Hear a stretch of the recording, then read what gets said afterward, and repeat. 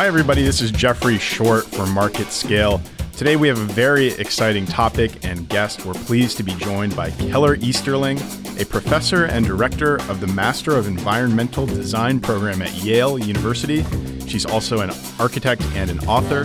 Keller, how are you doing today? Very good, thank you. Well, thanks so much for joining us. And the exciting topic that we are here to talk about is kind of forecasting a little bit about autonomous vehicles, and not necessarily just the cars themselves, but really the greater impact that they will have on a lot of different things. And I was very interested in getting your perspective as an architect and someone that studies urban design. So can you talk to me a little bit about maybe the unintended consequences or the effect that autonomous vehicles might have just on the way cities function and they sprawl? Well, the assumption is that automated vehicles will perfect driving, that they will reduce sprawl, reduce emissions, increase access, productivity, so on. But I think almost everyone recognizes now that if those vehicles are used in either sold as individual vehicles or even in fleets, if they are used in lieu of transit, they will create unprecedented congestion. So a very, very smart vehicle in a very dumb traffic jam. And so I know in some of the things you've written on the topic in the past, you've spoken about this concept of switches and fleets. Can you elaborate on that and maybe the feasibility of that kind of a system? As we know with any technology, it's not necessarily the advent of the new technology that's important, but it's the relationship between technologies and the relationship between digital technologies and spatial technologies. It's been the same with our adoption of computing and personal computing and so on. It's how it interacts with us. It's a social and technical network. So the kinds of things that I've been looking at are looking at not only smart digital devices, but smart spatial organizations. So smarter switching between different modes of transportation, ways to upshift and downshift in volumes of space. In a way, it's simple, and at the same time, these kinds of spatial considerations are remarkably not being considered.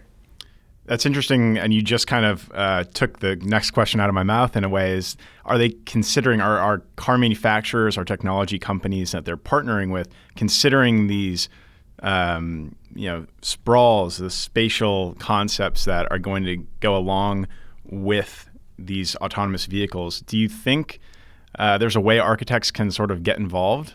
Well, I think we're trying to, and there are many architects or advocates, maybe not enough, who are talking about how automated vehicles will change streets. What will happen with that space? What will happen with the spaces of suburbia when you no longer need a 60-foot wide roadway? What will happen in the spaces of cities when buses are also automated? What will be the shape of that?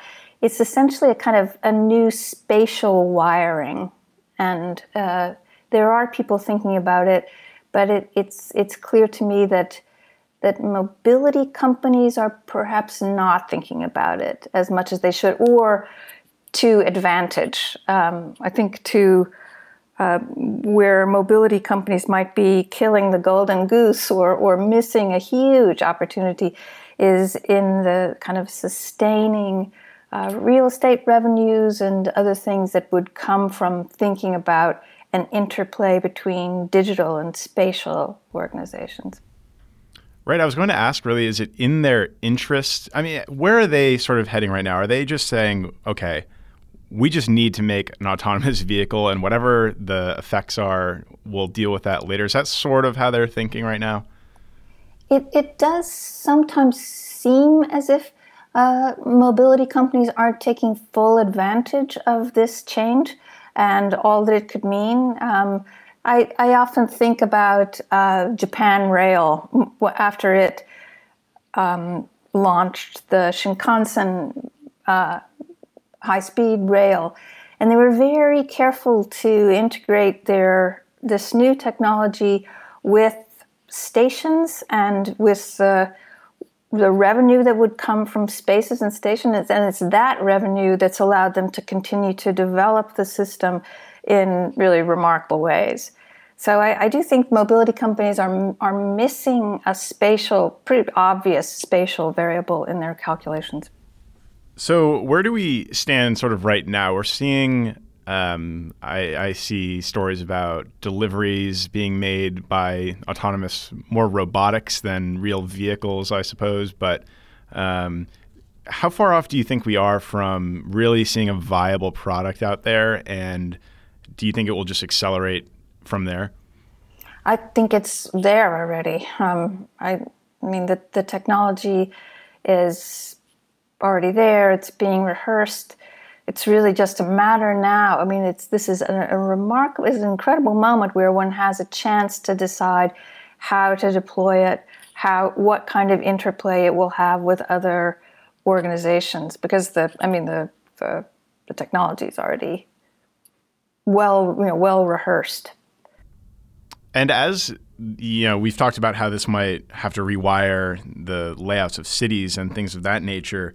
What would that sort of mean for businesses within cities, restaurants and offices? How would they be affected by a complete transformation of the way people travel? Well, I mean, it might not be that different from what they have now. If anything, improving what they have now.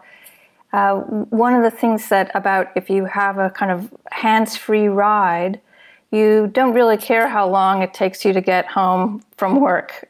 So we see that increasing sprawl and vehicle miles, so-called vehicle miles traveled. Whereas, and that will always be, no matter how sophisticated the car becomes, unless certain far-flung errands in people's days are not more concentrated, they will also always increase vehicle miles traveled.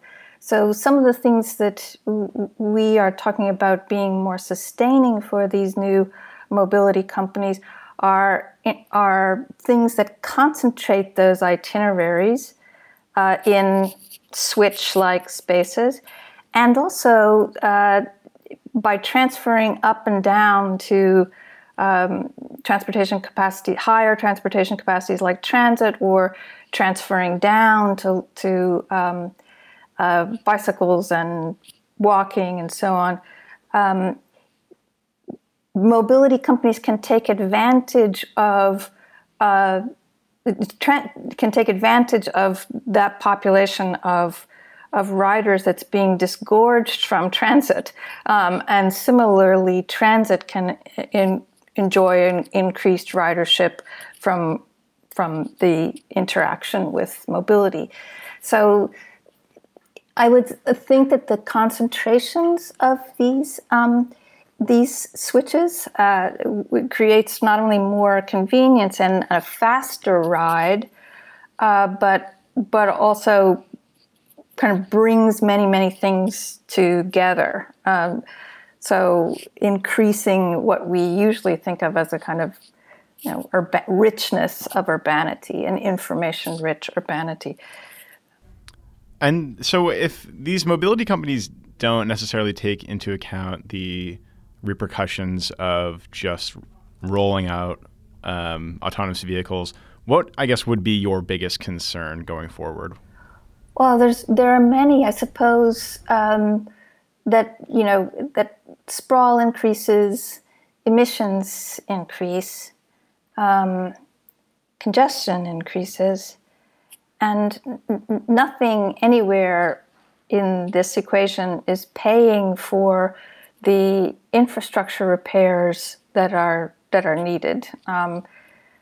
So finding a way to to find a revenue source in a relationship with an urban space, it seems to me is the way to address many of those things. Otherwise, it's actually quite as forward-looking and kind of shiny as it seems to be. It's actually retrograde. It's actually kind of old-fashioned or old hat, or following the same historical pattern that we've often been following, where we say one kind of technology is now obsolete and we'll replace it with another. That's usually much, much less sophisticated. That's a very interesting point there. And then one last question I actually wanted to ask, and it's something maybe a little more personal to Dallas, where we are. We've actually really been, I don't want to say inundated, but there has been a series of different rollouts of electric scooters, bike sharing, all these shareable rides. And it's obviously different than autonomous vehicles, but what I don't think has really happened is an increase in bike lanes or scooter lanes, whatever you want to call it, here. So I'm wondering, just in general, do you think cities historically have done a good job of adapting to different modes of transportation? Some have. And of course, urbanists talk about things like complete streets, which I'm sure you know about, where one can take advantage of many different sizes and speeds and so on of travel, and that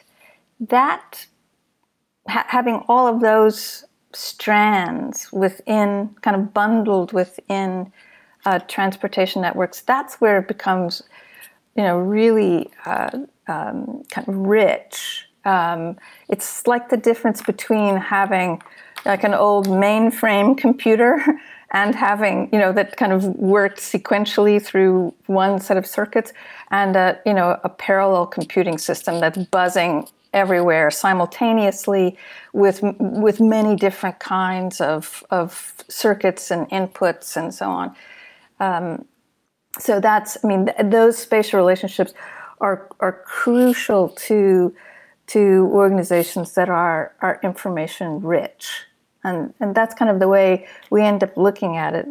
We don't really think of whether it's not just necessarily the newest technology that's information rich. It's the interplay between technologies that becomes information rich. I think that was a very fitting and perfect way to end it, just talking about how it's not always about the newest technology, but how it's really enveloped into the environment. So Keller, thank you so much for joining us. I hope we can do this again sometime, because I know there's definitely going to be a lot of updates that are going to be making news in the world of autonomous vehicles.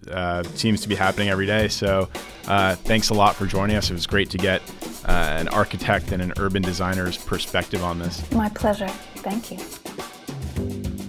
This interview is part of the MarketScale Contributor Program. If you'd like to be featured as a contributor on MarketScale.com, please submit content to publications@MarketScale.com or head to our publications pages at MarketScale.com/industries to see more.